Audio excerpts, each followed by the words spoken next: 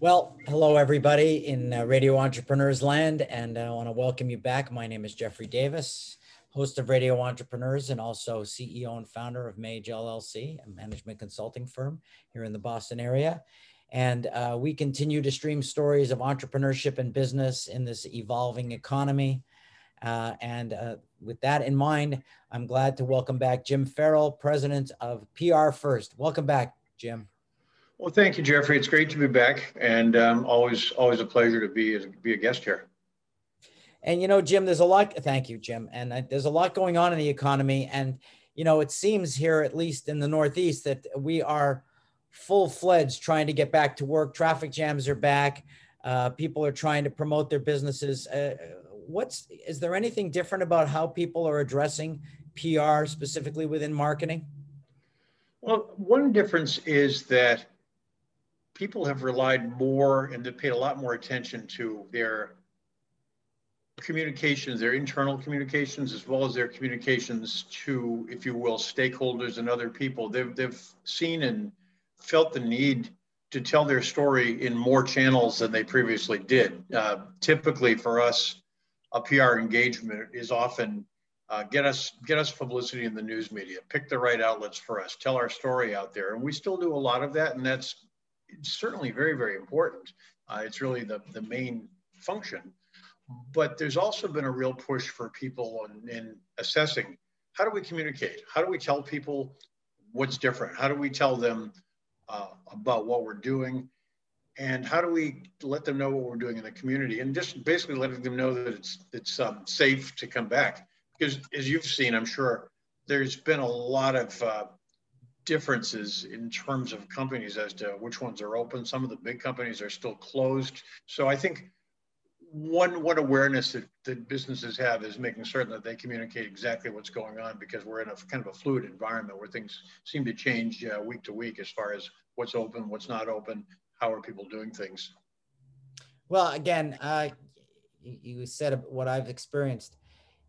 There seems to be some degree of anxiety from employees about what are the rules, what are the conditions, how are things changing? And I think what you're talking about is internal PR, internal communications, and just sort of assuming it for leaders, or just putting together some, sort of HR press release, you're saying isn't the way to go. Is that correct? It is correct. I don't think it's enough. I mean, it's better than doing nothing. But I think for a lot of employers, and I certainly include myself as a small business owner, all the anxieties that business owners have felt over this last year and a half, it's very wise to remember, not only do you feel that, but everybody who works at your company feels it. And not only that, but people who do business with you may feel it as well. So it's important, I think, to be empathetic. It's important to be encouraging and uplifting, but it's also important to communicate really, really clearly and specifically. This is what we plan to do. And for a lot of company owners, a lot of CEOs, that often involves seeking input from their employees and even their customers. What can we do better for you? How does this work? There are some people, some companies, I think, tend to allow remote working anyway, based on a number of issues, whether it's childcare or whatever else. But I think you'll see more. I think you'll continue to see more remote, more of a hybrid model. And yeah, so coming back to what you said, it's important to include everybody in that discussion and to be really, really careful and clear about how you communicate it. Well, two groups that I tend to take up a lot of the population, both baby boomers and millennials, definitely have clear opinions about wanting to work more consistent with their choice of lifestyle.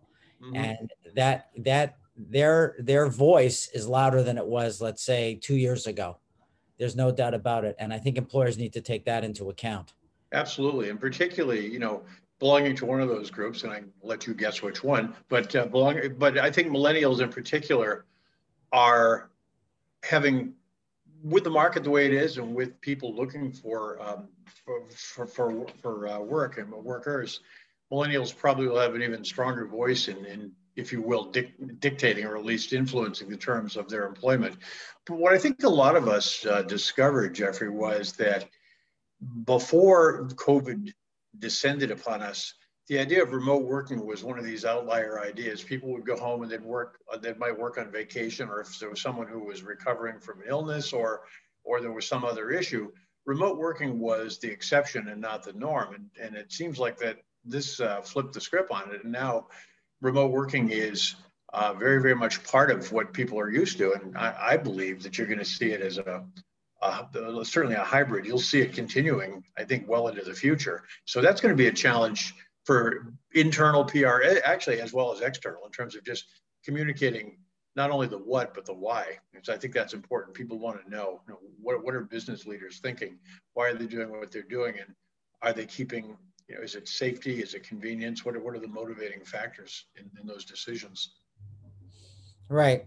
And, just to flip the coin on the other side, I'm hearing a lot of companies now discussing things that they haven't discussed before. Should we be going to trade shows? Should we be traveling to do sales again?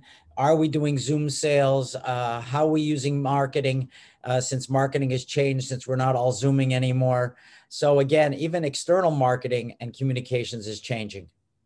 It really is. And I've heard a lot of back and forth on trade shows, but I think that a number of companies who previously did these trade shows have found that Zoom it's a good substitute. It's not perfect. It doesn't do everything, but I think it's going to be a long road back before you see trade shows become a regular part of the marketing cycle again. Well, just yesterday I was looking with a client. We were reviewing a trade show, and we looked at the layout of the floor plan, and the majority of booths aren't sold. And that's not what we would have seen before. And so again, is it worth it to buy a booth and go out there? So if you're not spending the money on trade shows, how are you reaching your particular target? PR seems to be the logical outlet and cheaper. Well, it certainly has always been. It's always been available for people who understand it and understand how to utilize it. I've believed in all my years in the industry that it is probably the least utilized of all the marketing tools that are out there, because people tend to think, let's do digital marketing, let's do Facebook, let's even for the really traditional companies do print or electronic media.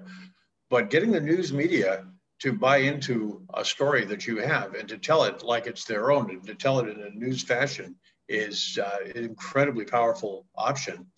In terms of trade shows, we used to, when our clients would go to trade shows, we'd do an outreach to the media who would cover it and try and set up appointments for them to come by and talk to our clients at these shows.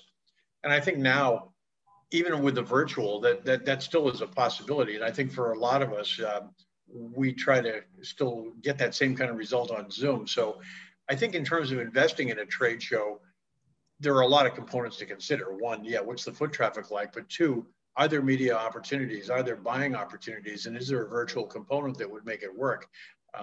I think the trade show industry has got a lot of soul searching to do to figure out how to really stay profitable and stay viable. But I've talked to a few of our clients who used to do them, aren't, and they're basically trying to find other ways to get the message out through associations and through virtual meetings and the like. Right. And hasn't this made the press more important than ever before? If they're not going to trade shows, aren't people reading more online than they were ever before? I think so. And I think online is the key. I mean, as you well know, almost every media outlet, even the print versions, do have an online component. It does make it more important to really get in there and compete for some space. And what's probably the most important out of everything that a person might do who wanted to avail himself or herself of media, certainly the regular ongoing announcements are important, but this more than any other time is the time to try and get in front of those outlets with some kind of thought leadership piece, something that showcases the individual, the company's expertise. 10 tips you should look for in selecting a CPA or something along those lines. So the thought leadership piece is really the way through the media that businesses can help distinguish themselves, set themselves apart from everybody else. Good. And if I might, I don't know if there's time, but I might just make one quick suggestion. Yep. For businesses who do secure placements and are always, want to get more mileage out of them, one of the best ways to do it is to take the links that they secure for a placement and to post it up on their LinkedIn and on their Facebook and on the other social media platforms with just a simple thank you to XYZ Magazine for covering our story about, and posting it up there on their site so that it will get all of their viewers, all of their audience will see it. It just helps the story travel further and further and further. We see a lot of people doing those kind of steps that didn't before as well. I think that's a good suggestion. And remind everybody, we are speaking with Jim Farrell of PRFirst. Jim, if somebody's looking for you, some assistance and counsel on how to address the market or even internal marketing, how would they find you? I'll give you two ways if I could. The first is my email, which is jfarrell, JFARRELL at PRFirst, PRFirst.com. Our website is PRFirst.com, and you can always reach us that way. And my direct number is 617-429-7990. Oh, great, Jim. Thanks for being on the show today. We know you're going to be back. You're one of the supporters of Radio Entrepreneurs, and we appreciate that relationship. It's a great program. Thanks so much for having me, and you guys do a lot of great work. We're proud to be part of it. Thank you very much. Remind everybody, this is Radio Entrepreneurs.